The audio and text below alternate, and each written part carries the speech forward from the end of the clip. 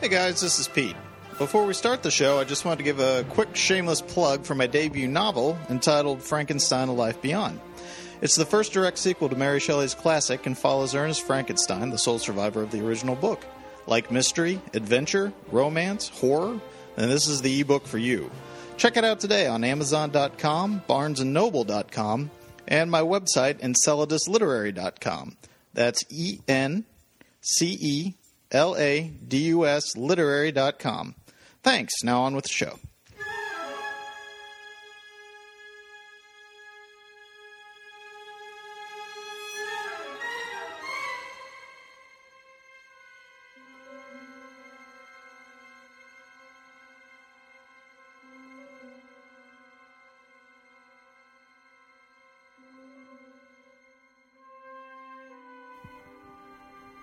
Welcome to Hindsight is 2020, a show where we look at anything in this world and arrogantly say how we'd fix it. And I can prove it with my usual flawless logic. These two idiots. We give our thoughts on movies and TV shows that should or should not have been. Where did they go? Space? Not into space. Into the space between spaces. Come on, genius. With your host, Pete. Dog? You are named after the dog? And Greg. Got a lot of fond memories of that dog. And we slowly and mercilessly beat our subject to death. Indy, thank God. Don't you know it's dangerous to climb into a refrigerator? Those things can be death traps. Good to see you too, Bob. I don't know. I'm making this up as I go. We are big time. Not unlike Zombie Elsa.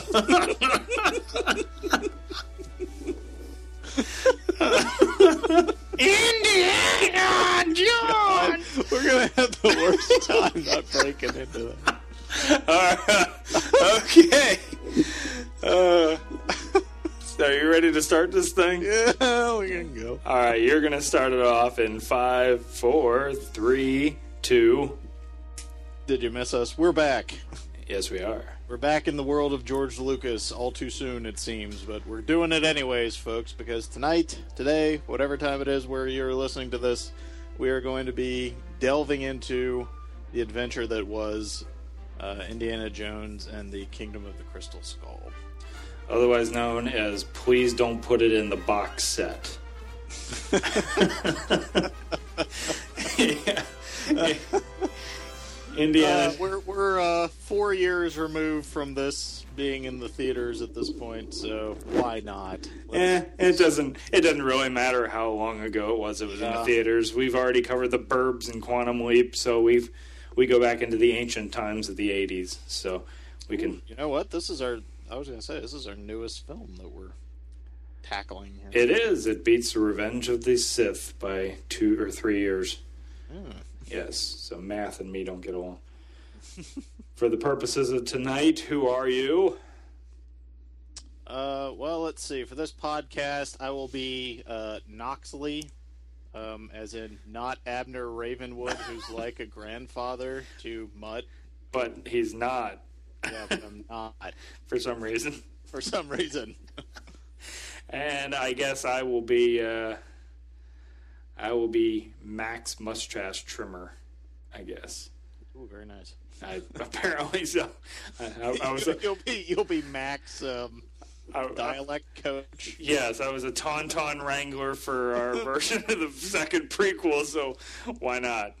I'm usually an inanimate object anyways, so yes, we are dealing with the classiness that is the fourth Indiana Jones movie, and we're going to come at it in our own fanciful way.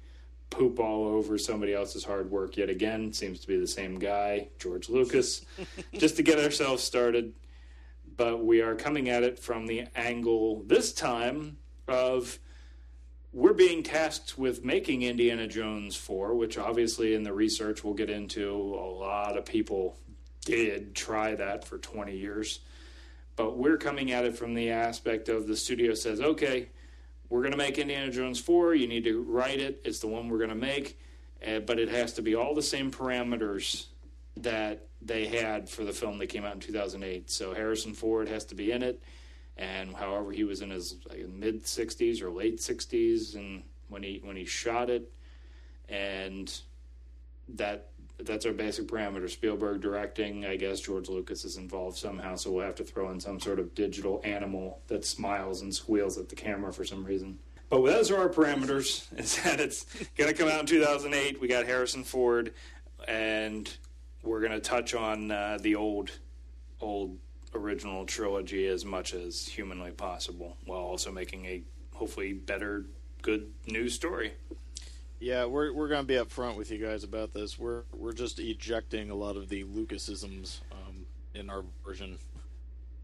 But we did come up with a vaguely original idea as well. So we're not doing crystal skulls combining together to form an alien spaceship that goes into the spaces between spaces. Ooh, the mystery. Or something like that. Something, yes. So why don't we just, when we kick off there, as we usually do, let's go over what is our history with the Indiana Jones trilogy as it exists prior to 2008.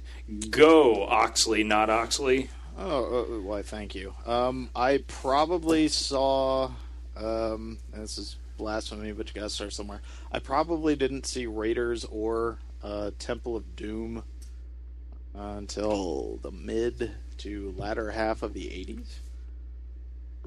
And it was a TV edit for sure. Okay. So, got to know those. Did get to see Last Crusade in the theater. I think actually I saw that a couple times in the theater when that came out. And, really enjoyed that. Kind of fast forwarding through all the years. I did watch a portion, I wouldn't say all, I watched a portion of the Young Indiana Jones Chronicles. It was on, ABC? Yeah. Back in the early 90s? I think so. Kind of floated in and out with interest with that show. I thought it had some potential. Did you ever watch? I watched a couple. Chronicles? I tried getting them on Netflix a couple years ago and tried watching a few and did not get into it. But I do remember seeing one or two back in the day and not being in love with it. I don't know if that helped or hurt the fact that, we had to wait essentially 20 years for another film to come out, because I don't know if after that kind of fell by the wayside. I mean, Lucas obviously started getting busy with amping up for the prequels and that kind of stuff, so we can certainly, I think, safely say some of it had to do with that. Spielberg, also a very busy individual during this time period, so some of that, but it just felt like nobody was real eager to go back into that world, and I mean, why would you? Because the third film literally ends with the heroes riding off into the sunset. Yes. And what better ending can you have? We were coming out of the age of the 80s where everything was a trilogy and everything like that. And it's like, well, in some sense, why would you need a fourth film? But it was always one of those things that was discussed. The film that we got went through a lot of different writers. It went through a lot of different iterations. And that's part of the reason it took so long to come to the screen. There's a trivia here from IMDb that said originally Indy was to be up against the uprising of ex-Nazis, but Steven Spielberg felt he could not treat the Nazis lightly after directing Schindler's List, and Harrison Ford felt they had, quote, plumb wore the Nazis out, end quote. George Lucas also felt that the 1950s decade would have to take into account the Cold War, and when he heard that Joseph Stalin had been interested in crystal skulls, that's why the Soviets are made into the villains in the existing film, the script that we got. But kind of going back to my interaction with this, I was not excited at all when I heard this movie was coming out. I didn't really say much to anyone about it one way or another. I don't think that you or I even had many discussions about it. coming out. It was just one of those things that didn't even register on my radar as coming out in 2008. And anything I heard coming from people who had gone to see it, with the exception of my parents who liked it, was primarily not real positive. And you basically had to sit me down and force me to watch this film. Yes, I did. That was a good time. Good times.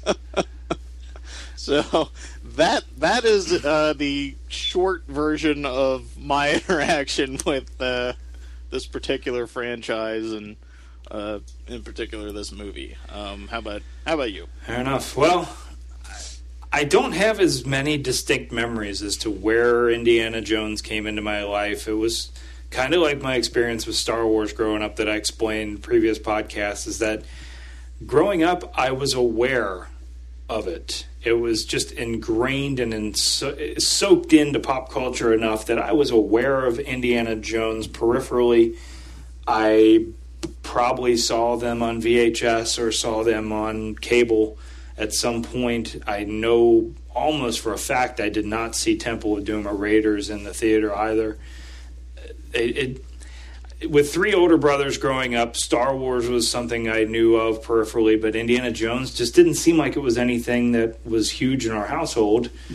But I do remember going to see Last Crusade, summer of '89. That's when my brother and I went and saw a lot of movies that came out that big summer, like Batman and The Abyss and Ghostbusters 2 I saw opening night. And I think I saw Honey, I Shrunk the Kids on opening weekend that summer. Look Who's Talking, I think I saw that summer. But yeah, I remember seeing Last Crusade. My really detailed memory of seeing Last Crusade is after the movie was over. Let's see, I was 12 at the time.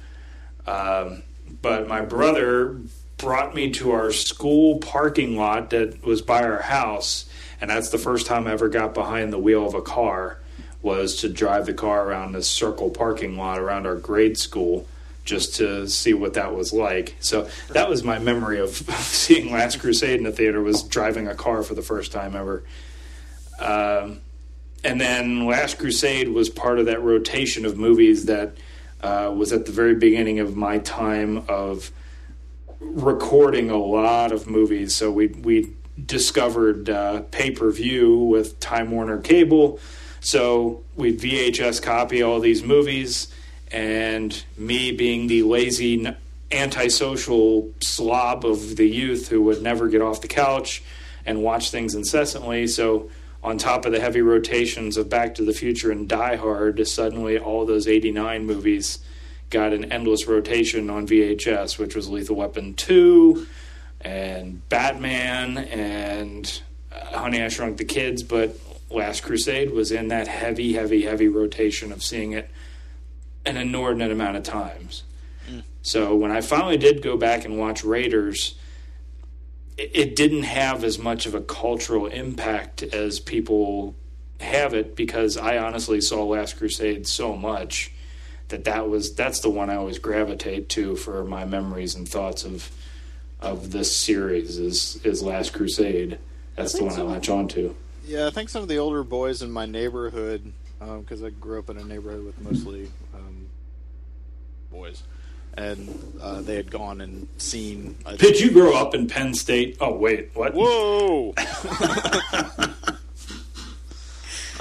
But they had gone and seen both of the first two films in the theater, and they, would come back and talk to me about it and everything like that. So I was like peripherally aware of basically, these stories and this character and everything like that. But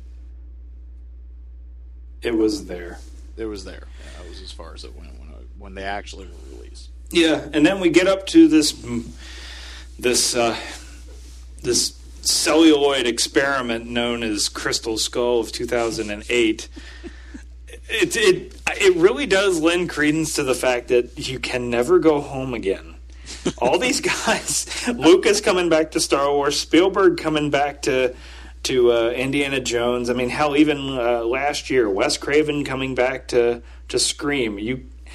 they're just proving more and more that you cannot take a humongous gap of time between when you last shot your last movie of the series and when you shoot the next one with the same people. Not a reboot, not a redo, but it just is proving endlessly that it never works. You can't just take a 10 to 20 year gap off after you've done a series of films and then think we're going to hop right back in and do something good, because Scream 4 was barely passable. Indiana Jones 4 was awful. The Star Wars prequels, we've already covered that ad nauseum. Ooh, so you're looking forward to Lethal Weapon 5?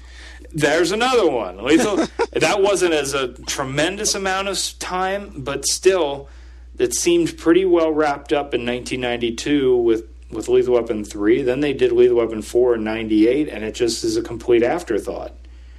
Right. It just happened. They are doing a Lethal Weapon 5, I believe. So. Yeah, but at this point you have to wonder, is it going to be a reboot, or is it going to be with Mel Gibson and Danny Glover? Well, that's fair. I just know they're doing it. I haven't actually read anything about it, so who knows? Yeah, I'm trying to rack my brain, and I only have 2 examples of movies that had a large swath of time in the film series and came back to the same characters. That's Freddy vs. Jason, where people generally accepted as successful. That was a large amount of time where it had basically the same people involved, or the same person. Mm-hmm. And the Paul Newman series, where he played the character in The Hustler in the early 60s, and then came back and won an Oscar for it in 86 in The Color of Money, playing the same character. Mm. It's not a film series, but he came and played the same character. But it doesn't work. That's why I'm fearful of upcoming. I mean, we're completely off tangent here, but I'm fear. This is our recording, so skip ahead if you want to. The idea of Anchorman 2, it should have been done in like 2006, 2007. Now that they're going to start shooting it next year for an end of year release or something, it's almost 10 years. I mean, that was 2004, I think, that came out, or 2005. Yeah, it came out 2004, so I'm getting fearful of that in the same milieu of you can never go home again, Oatman, but I guess you can shop there. I will just continuously use that line because it has such strong meaning for this. It's the idea of me calling out my roots here of being a Cincinnati man, but years and years ago, people always saying in the Cincinnati Reds baseball team, we need to bring Sparky Anderson back as a manager, even though he had retired 10 years earlier and hadn't been a manager for the Reds in 25 years. And that would have just been the dumbest idea in the history of mankind, because it would have never worked and it would have tarnished his image. And I think that's what we come down to on all of these. These guys come back, they try to do this, they try to recapture that magic, it never works, and it tarnishes the image of what came before it that everyone loved. Yeah. Well, let me ask you this. Were you excited about this movie at all? I mean, I just flat out said no. No, I really wasn't. I've had Did you see this in the theater? I did, and that's only because of my 6 or 7 year run here of when I get to the summer and I'm bored, I have a movie theater that is less than 10 minutes away from my driveway, so I will just go and see just something. As long as there is something that even holds the vaguest of interest, I'll go see it. And that's where this was in 2008. I just rolled down the streets. I'm like, well, I'll just go see it. It was not, I got to go see Indiana Jones. It was literally, okay, I've already seen Iron Man. I've already seen this. I'll just go see Indiana Jones. And I realized very quickly as the film was rolling about past the 30-minute mark that this was not a pleasant experience. I don't know if you remember this or not. I mean, it was 4 years ago, but do you remember much of the audience reaction? I mean, did you have much of an audience when you went? Like, there was a little. It seemed to be playing, and there was a little bit of an audience, and it just was flat. There was no real responses to anything. The stuff that you'd think was supposed to get a response was. I think there was 1 or 2 times where the responses, you could just hear this collective ugh. What the? It's just going across the Shall crowd. we call out the moments? Or? There were several. So what did we get here? What did we ultimately get that we're about ready to hack and slash through? All right. Well, kind of tagging back in, and I won't go very far into depth with this. But again, the trivia mentions that M. Night Shyamalan and Tom Stoppard were both asked to create a draft of this screenplay.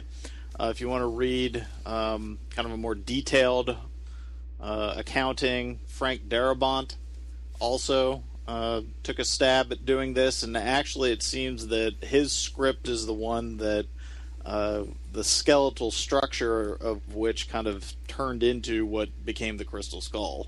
Mm-hmm. And there's a interesting little read here on a site called Film School Rejects that goes into more detail about that, if that sounds like something that anybody's interested in checking out. But the story itself that we got saddled with for this, and again, I'll just go back to the wonderfulness of IMDb. During the Cold War, Soviet agents watch Professor Henry Jones when a young man brings him a coded message from an aged, demented colleague, Henry Oxley. Led by the brilliant Irina Spalko? Sure. The Soviets, that's how little I remember the film. I don't remember her name. The Soviets tail Jones and the young man Mutt to Peru. With Oxley's code, they find a legendary skull made of a single piece of quartz. If Jones can deliver the skull to its rightful place, all may be well. But if Irina takes it to its origin, she'll gain powers that could endanger the West. The aging professor and young Buck join forces with a woman from Jones's past, Marion Ravenwood, to face the dangers of the jungle, Russia, and the supernatural. Ooh. I'm just going to stop you right there, because this is all just sounds like shit. It was just so... maybe it doesn't sound like shit, and that's being unfair, but it just keeps bringing up memories of the actual thing we got, and it was just... oh, man, I wish I could be positive about some of the stuff that we got before as let's we go through this. But let's talk about the exceptional stuff. The stuff that we look at in horror when we attempt to go back and watch this, and we're not using it as a coaster. Well, I think the first thing we mutually agreed on after that time you finally did watch it, why in God's name does Indiana Jones turn into the grumpiest old sack of crap for the last 75% of the movie? He gets nuked in the fridge and turns into an angry old bastard at everybody. Yeah, the character just is off, is the only way to describe it. He doesn't have to do... I don't know, he's basically just running around there in this warehouse in Area 51 at the very beginning. And then, as you mentioned, we get blown up by the fridge. The stop moment where the groundhog or prairie dog or whatever it is the Lucas moment, blinking at him and he's blinking at the prairie dog. And then the next scene, he's in talking to some FBI guys or something, and from that scene on, I don't know if it was the radiation or what that did it to him. He's pissed off. He is angry, and I mean, for no reason. Indiana Jones can be intense. Indiana Jones can, react to things. We don't have a problem with that. He obviously does that plenty in the other movies, but this just isn't the right character. I don't know who this is. And then the moment closed, but that's it. The moment that crystallizes it, and I'll have to edit it in here, is the just being pissed off at Mutt for no reason other than, come on, genius, you friggin' idiot. Weird Peruvian people who can jump around and poison darts scare you? Oh.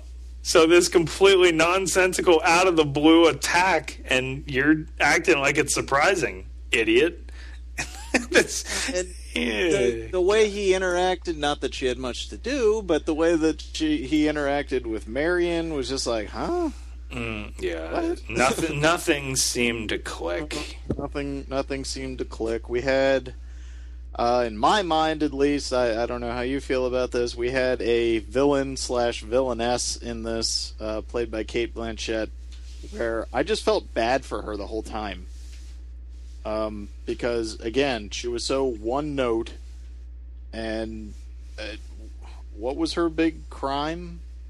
She wanted to learn stuff?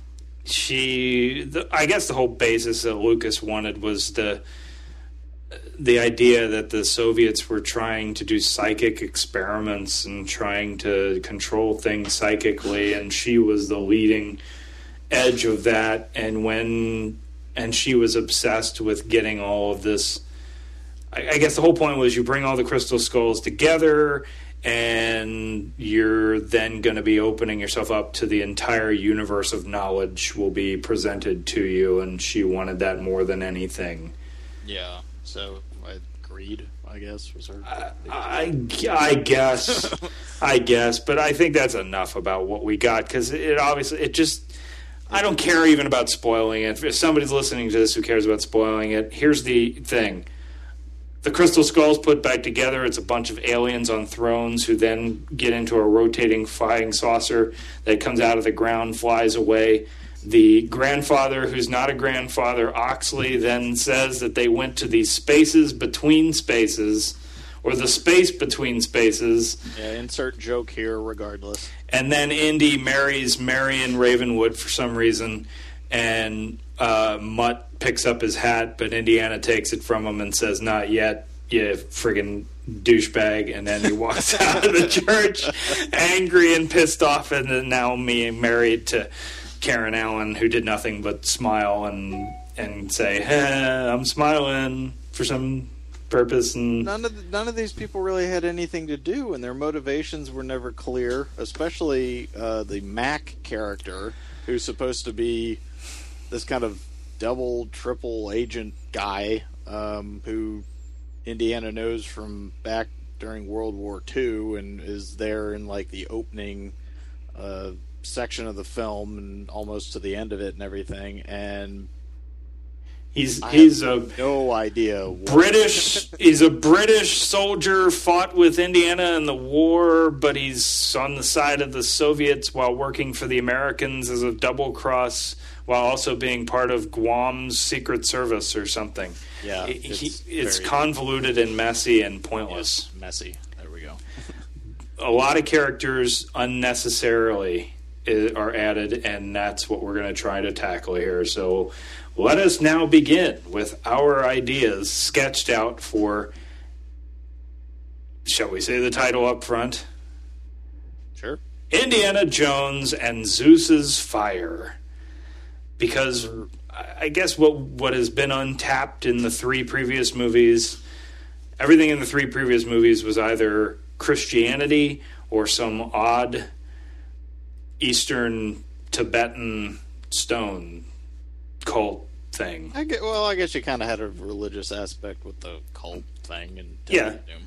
So there was something that in the research over those 20 years of screenwriting trying to come up with it for, there was a lot of hints that they were going the right way that we are going to go. Greek mythology. That's a religion. Greek and Roman mythology. That's hardly ever touched upon. And you talk about artifacts, where we're going to... I'll blow it right now. Where we end our version of the movie is in Athens, Greece. I mean, what's better ground zero for artifacts and archaeologists than Athens, Greece? Well, and middle if you of the want to Parthenon. talk about cultures and ideas that, have spanned the centuries and, countries and even empires and everything that have, risen and fallen and or continue to survive and thrive, it tends to go back at some point to, the mythology, the stories, the legacy, I guess, of Greek and Roman culture. Exactly. So, go ahead. Oh, I was going to say, one thing that we have discussed and kind of noticed with the existing film is that typically in the other three films, when you open an Indiana Jones movie, you're kind of supposed to be coming in on the back half of like an adventure that's kind of in the phases of wrapping up. Like a Bond opening. Yeah. You get there right as that storyline, whatever it is kind of coming to a head, kind of climaxing. You get to ride through the rapids, so to speak, and then you get into whatever it is that the main story about that particular movie is going to be about. That didn't really happen in Kingdom of the Crystal Skull. No, Crystal Skull, the opening sequence was the opening of the movie. It led right into the same story. And obviously there's something to the formula that works, because the first three movies all had the tail end of a previous indie adventure that really didn't tie into what we were going to see. And apparently all the Bond movies did that, which we'll get into that in the future of how much or how little I've seen of the Bond movies. Hell, even Dark Knight. The reason is one of the reasons why the Dark Knight works so well. The opening sequence is Batman taking down the Scarecrow and then moving on to some other shit. Mm-hmm. It works. So why didn't they do it? They didn't. And it didn't. Maybe that's one reason. It just didn't work.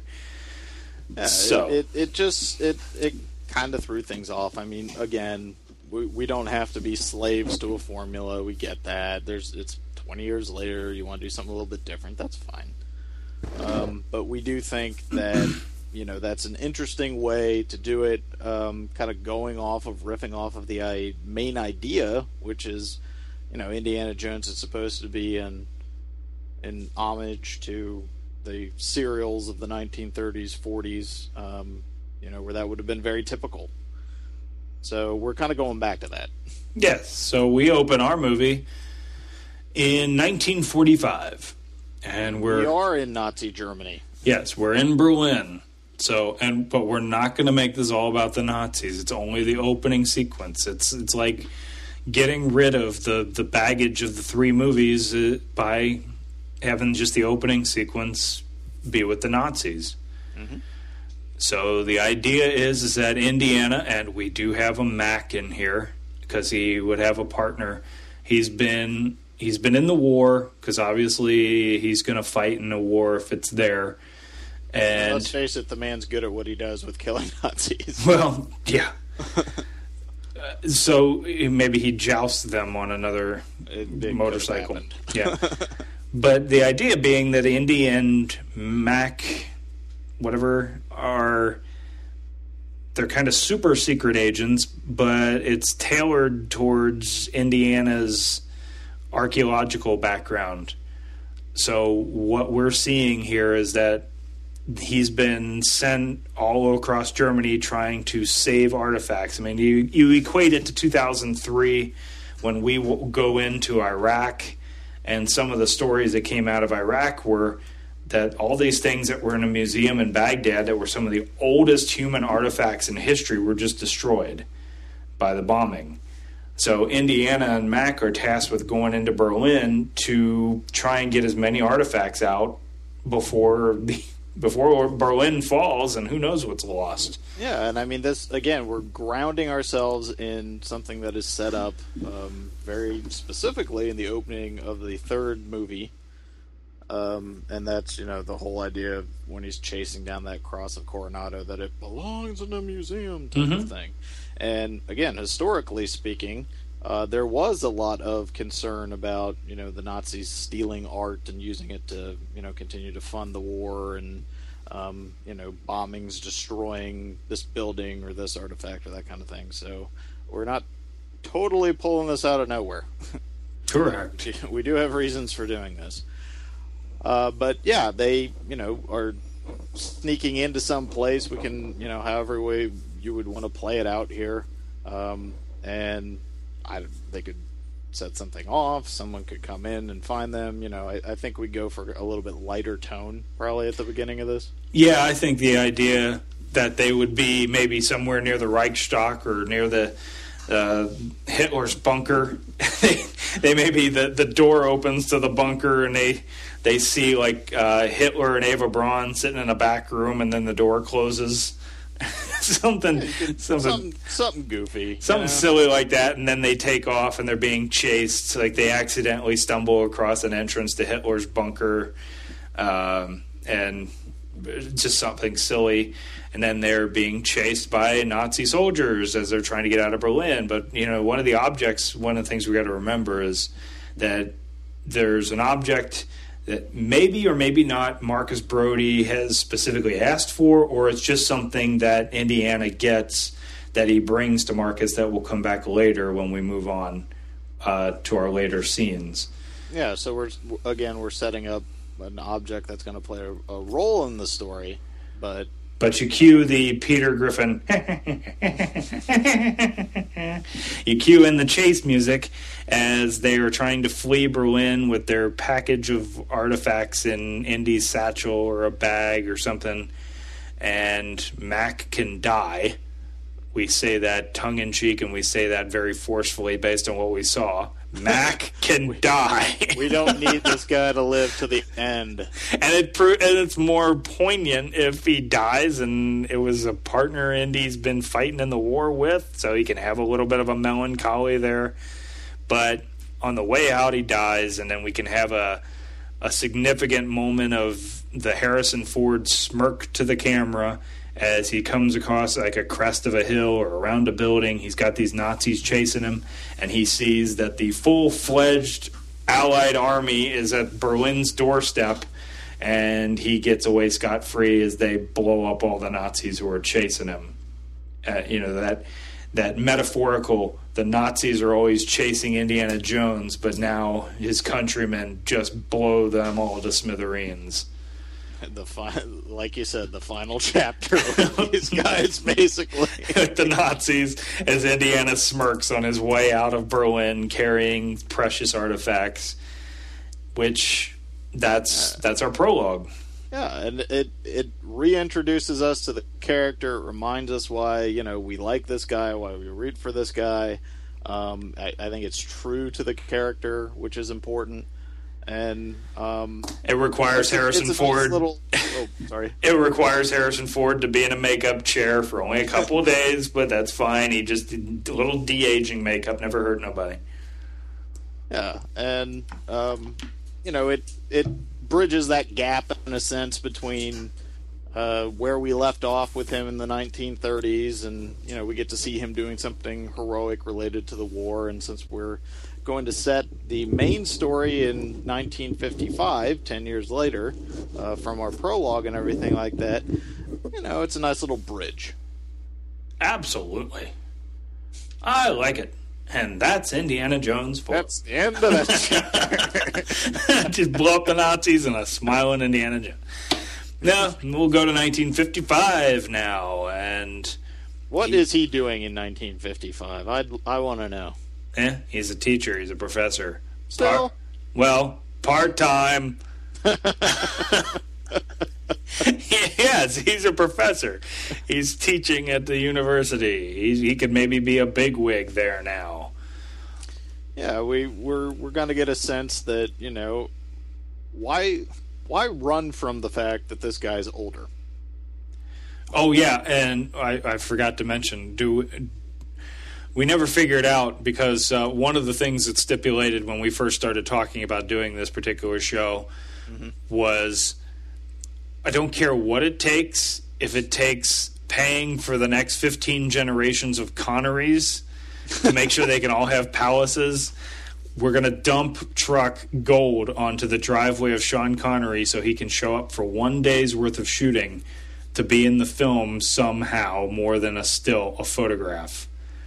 Because it would be a good passing of the torch. So whether or not he's in... we'll take a phone discussion here. Yes, so... Yeah, anything.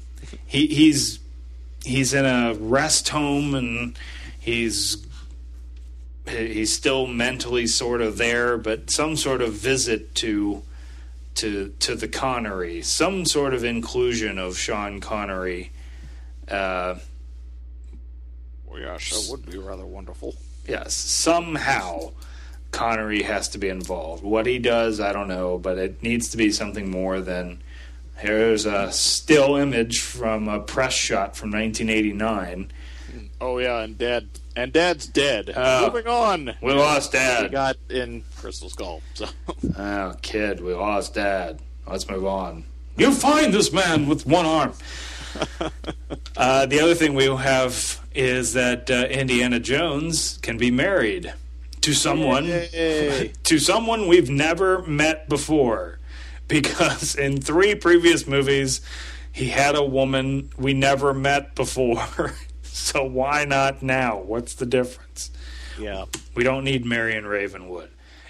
Or we can have her briefly in here, but she does not have to be the crux. We'll put her briefly in here if for no other reason than we can assume that Karen Allen had pictures of Steven Spielberg with farm animals.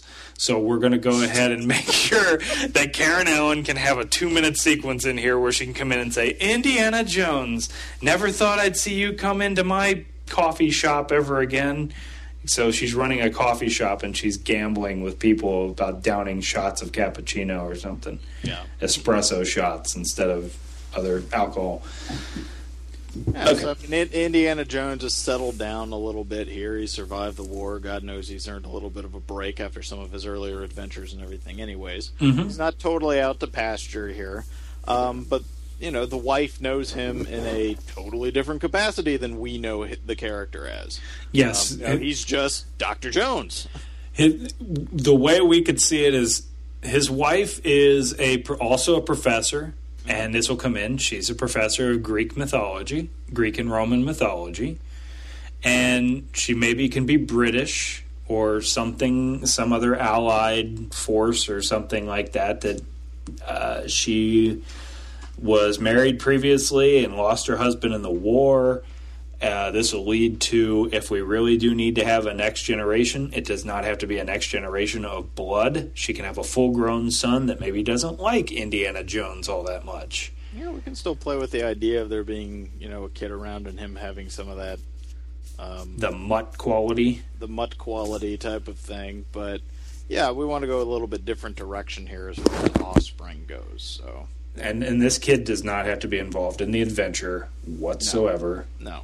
We kind of we had a father and son outing here with the last movie with Crusade. So correct. Why do it again? Let's go back to the Indiana and a woman adventure.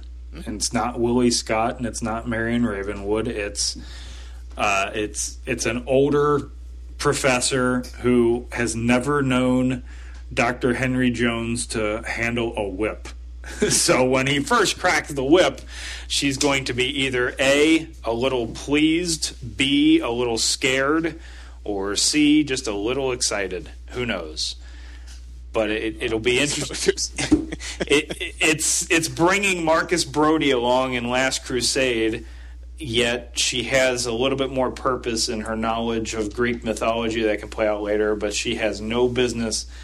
She's not a field agent. Let's put it that way.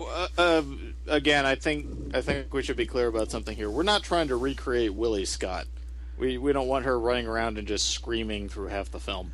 Oh no, heavens no! Comic relief or something like that. As we go through the adventure, we want to see what it is about these two that make them mesh. That why did they choose to marry one another and that type of thing. Whereas she's going to be starting out with a different perspective on the character of Indiana / Dr. Jones than the audience will, as she kind of comes to know him in that light, we're also going to be getting to know more about her and kind of rounding out her character as well. So we're not looking for a bumbling sidekick, and we're not looking for somebody who's just going to be the perpetual damsel in distress or anything like that. So she will prove her usefulness later on. Either mentally, and she can maybe get in on some of the action.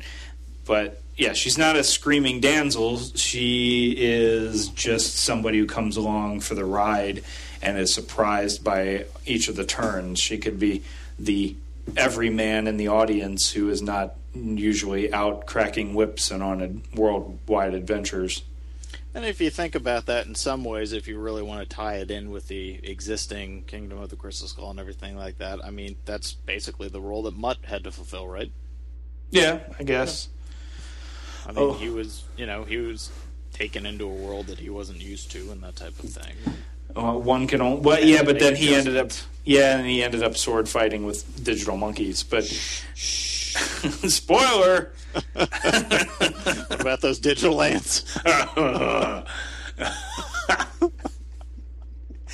But she comes along for the ride. That's right. Well, let's talk about what the adventure is that we're getting ourselves into here. So go for it. We had our opening prologue. We've established that he's married. We've had a nice chat with Dad, with Henry Jones, Jr.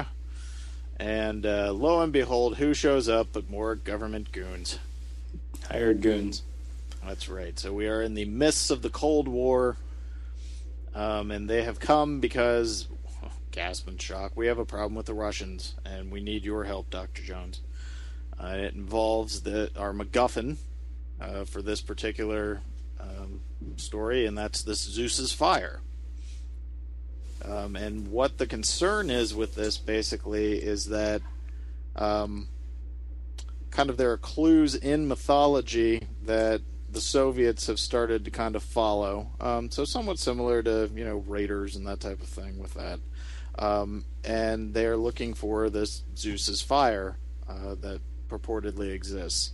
And this was something that was so powerful that, supposedly it was responsible for the destruction of Atlantis.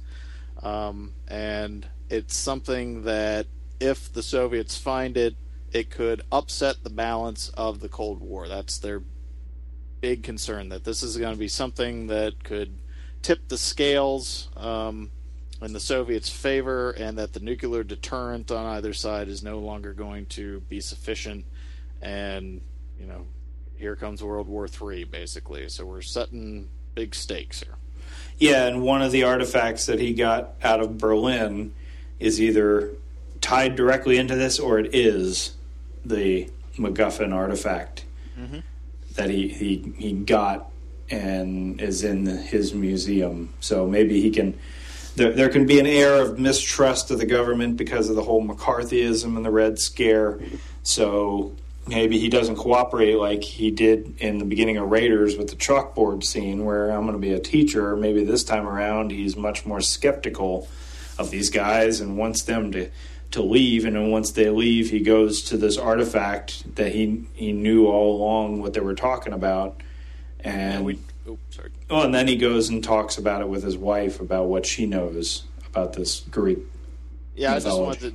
I just wanted to tag in real quick. We did discuss, I think it was Marcus primarily, but I mean it could have been Indy's father or somebody with the whole McCarthyism thing of being accused in some way.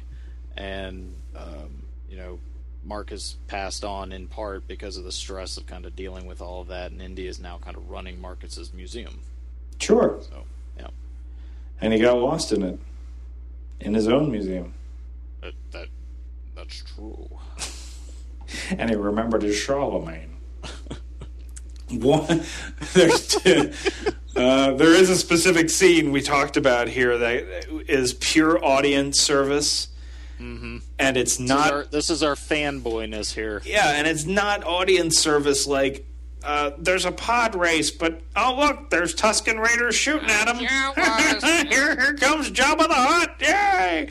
No, this is fan service in the fact that Indiana has to go to his back of his closet and pulls out his dusty fedora and his jacket and his whip and his satchel and his pistol. They're all in the back of the closet gaining dust. So he's pulling these things out, and it's like, well, he hasn't worn these things. Maybe the last time he wore these things is when he just barely got out of Berlin 10 years earlier, and we saw it.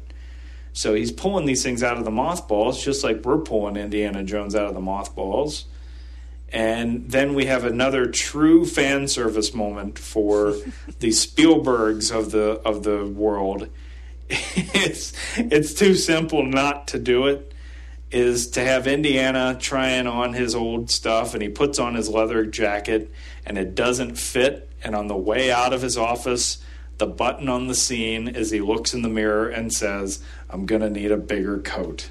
And he walks out, and the audience would have one of those, "Oh, but damn, that was funny, but oh, that was a groaner." But it's necessary. It's necessary for this to make sure people know where we are. We're in a fun Indiana Jones movie, and we get it. And you want to see the guy put the hat back on. Come on. Exactly. You don't suiting back up for the adventure. Yeah, you don't want to open the movie in the first shot as well. He's still wearing the same clothes for the last 20 years. He hasn't changed anything. Damn, those things just keep going. Yeah. He needs to be wearing the professor gear of the 50s and has to pull this stuff out of mothballs. Yeah. And then we're off. We're off on the adventure. Now, we have not gotten a whole lot of detail in this because, well, frankly, we're not paid screenwriters. We're free podcasters. Yeah, we're just throwing it out there. But using the mythology of Greece, there can be the trottings across the globe, trying to chase different leads, trying to outrun the Soviets. We can cast Cate Blanchett again, but we changed her character up a little bit too. First of all, she has better hair. Well, sure. And she lost the bowl job. It was very Soviet bloc, but yeah, it was dumb. What we changed her to is, again, the reality of the situation spun into our Indiana Jones world. Mm-hmm. She was an ex-Nazi scientist. Because what happened to all those Nazi scientists? How the hell did the Americans get to the moon? From ex-Nazi scientists they got during the Potsdam Conference after World War II. They were the spoils were split between the U.S. and the USSR, starting the whole Cold War. History lesson, kids. But the Nazi scientists were part of the treasure that was split between the two new superpowers. So she's a ex-Nazi scientist that the Soviets are trying to use to. She's building bombs for them, H bombs, A bombs. But I guess there could be some clown who's going along with her that could be the archaeologist of the Belloc of their side. And she's not the archaeologist. She's a scientist who knows a little bit about this stuff. And she's along for the ride, too, trying to solve the mystery. And we can have a little twist with her at the end, too. Oh, do you want me to go reveal that, or yes, do you want me to reveal that, or let that lie? No, you can keep going because I don't want to hear the sound of my own voice anymore. Well, fair enough. All right. Well, we also included, since she is from Germany, she was a Nazi and everything like that. We said, well, you know what? She's also Elsa's sister. Yes. So we had another interesting little layer and dynamic and everything like that. Until the grand Indiana Jones. Until the grand twist of the ending credits. Yeah, I'm not giving that away. But yes, the Cate Blanchett character is Elsa's sister. Elsa's sister, back for revenge. But we go across the world, we globetrot, and there were two callback things. We had, Marion Ravenwood could have a coffee shop, and there's something else that Abner Ravenwood had that she maybe has and Indiana's trying to find. And there could be maybe a little bit of a spark, and then all of a sudden she sees the wedding ring on his finger and goes away or whatever, and it's just old friends meeting. Don't necessarily have to be old lover friends or whatever. And then maybe we could find a grown-up Short Round who's a curator of a museum somewhere. Yeah, or, joins them for a leg of the adventure or something like that. Same thing with Sala. We'd like to see him again. If Sala's still around. If Sala's still around. Why not? But, that's the point. And that's, I think, some of the brilliance of this is you can paint in broad strokes with it.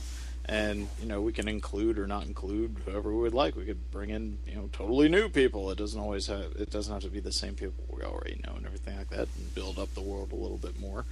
But the basic idea is that they have to go to a couple of different locations, either hunting for artifacts or clues, just like you do in the other Indiana Jones movies and everything like that. And, of course, you run into danger along the way.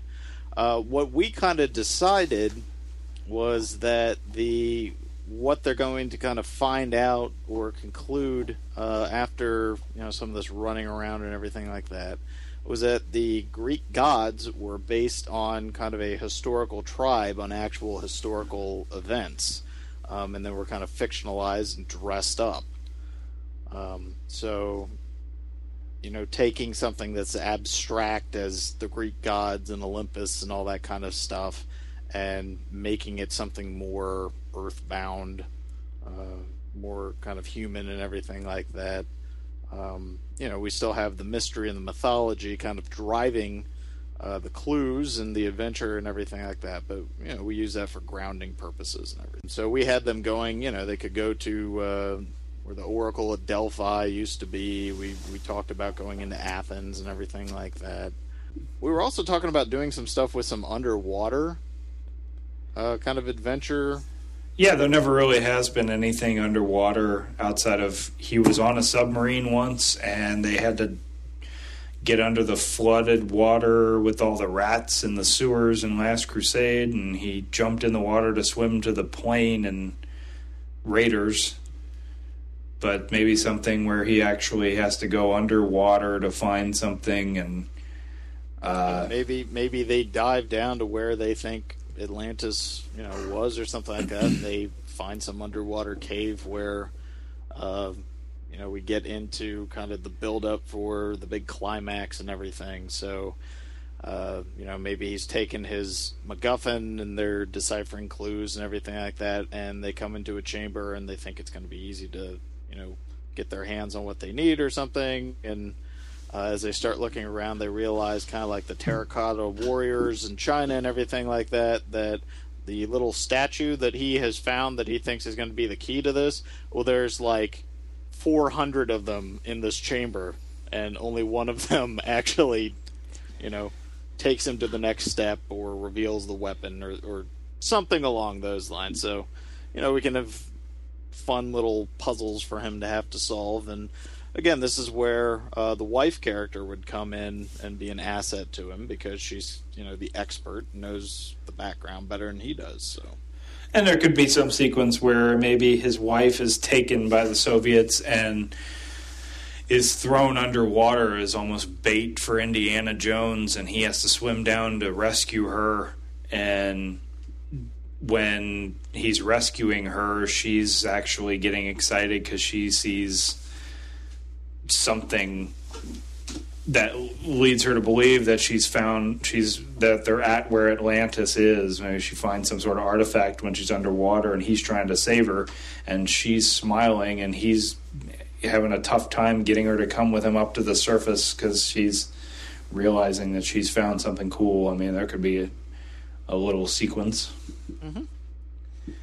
Yeah, but I mean, we want to make this thing fun. We want to make the Indiana Jones character fun. Again, that was just so lacking in the fourth installment that we did get. Yeah, that's the whole point. Yeah. And ultimately, they discover that Zeus's fire was something that this family that the gods were based on, this actual family, had discovered some property or some element that was completely isolated to just them, that created an ancient, what essentially amounted to an ancient atomic bomb almost, and it sunk Atlantis. So the actual Atlantis was real, and it destroyed the continent, and that's the reason why they became this legend, because they had this power that in the 50s, obviously, when the atomic bomb was so big, that's the corollary, is that they had the power that now we're harnessing all over again, thinking we're big, fancy, new, and we've got it, and yet it's the power of nature that we're messing with as humans. Mm-hmm. So it's always existed, and this is one of those things that Indiana can give the lesson to, and it's not what somebody call the premature ejaculation ending of Raiders of the Lost Ark, where it's big build up, big build up, big build up. Shut your eyes! What a hero! Just shut your eyes. You didn't do anything. Don't hold these flaming rocks out of my bag. Yeah, that in the second movie. Yeah, he didn't do anything. Well, that's when he does something. He gives him a lesson. He says, you already got the power. Look, it's already happened once. It destroyed an entire continent. This is a lesson that you need to to learn not to blow each other up, and somehow he gets rid of Zeus's fire, or it gets thrown into a carton and shipped off with the Ark of the Covenant. Yeah, we talked about that. We talked about, maybe the way that the arming mechanism is or something like that. You do the opposite of what you would, normally think to do, and instead of, trying to defuse or get away from the bombs or something like that, maybe you try to fire them all up at once, and the way that this arming mechanism works, it just kind of overloads it. And possibly. It's all type of thing. But the big thing is, by the end, nobody ends up with this object, and that balance of the Cold War is basically maintained.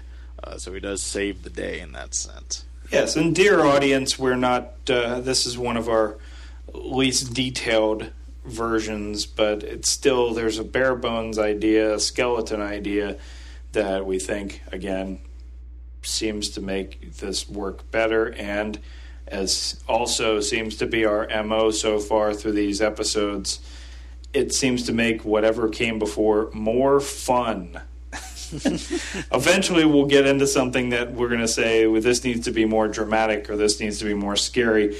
Everything we've done so far, this is included. It needs to be more fun. What we got in Crystal Skull was not fun. It was boring, trite, and confusing. It was just a mess. This, we're hoping, is more fun with meaning.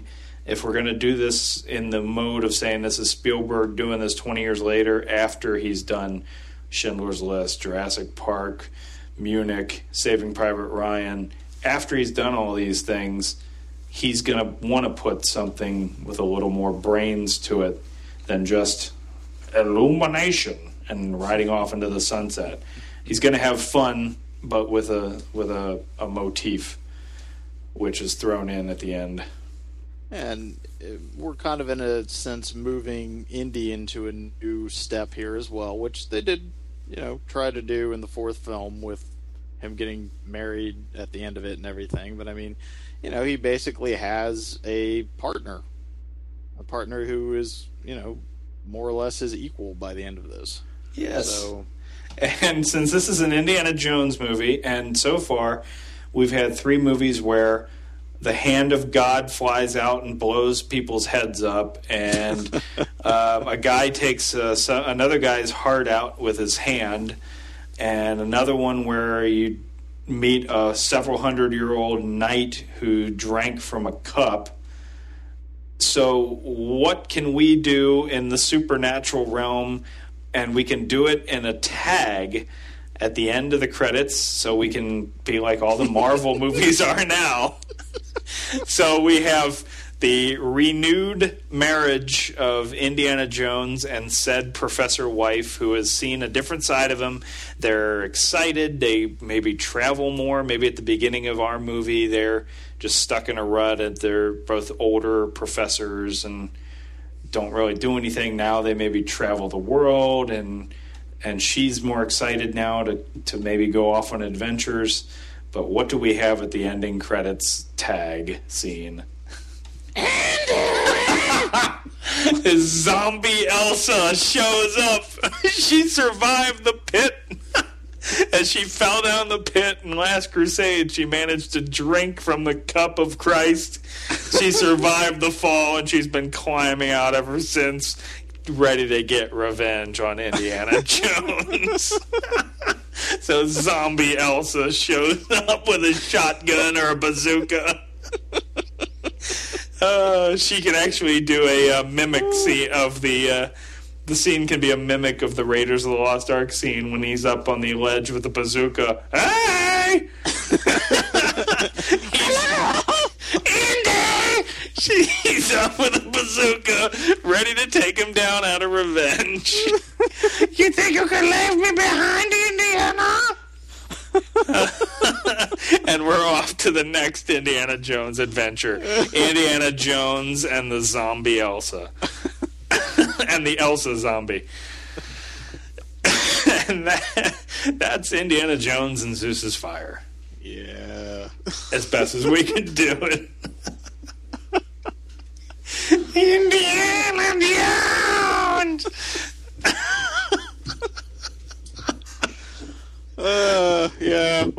we could ever show up at any point here. No, it's the next adventure. I love that. It's the next adventure in just zombie Elsa.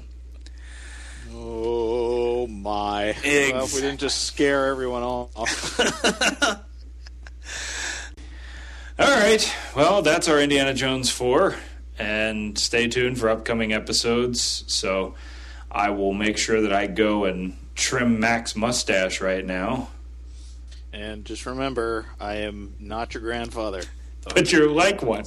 You're such like a grandfather, but you're not for no good reason at all. No good reason at all. So Oxley, what did you learn from this journey? I learned that there is more to the space between spaces. Oh, good. I was hoping you would say illumination. Okay. Good night, everybody. We'll see you later. Yes.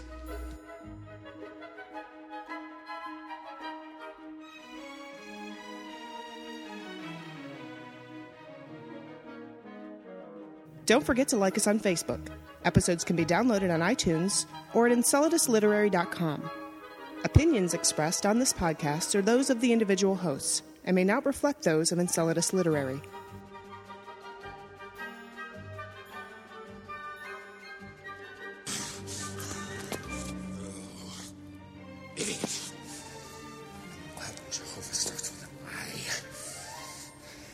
Okay, but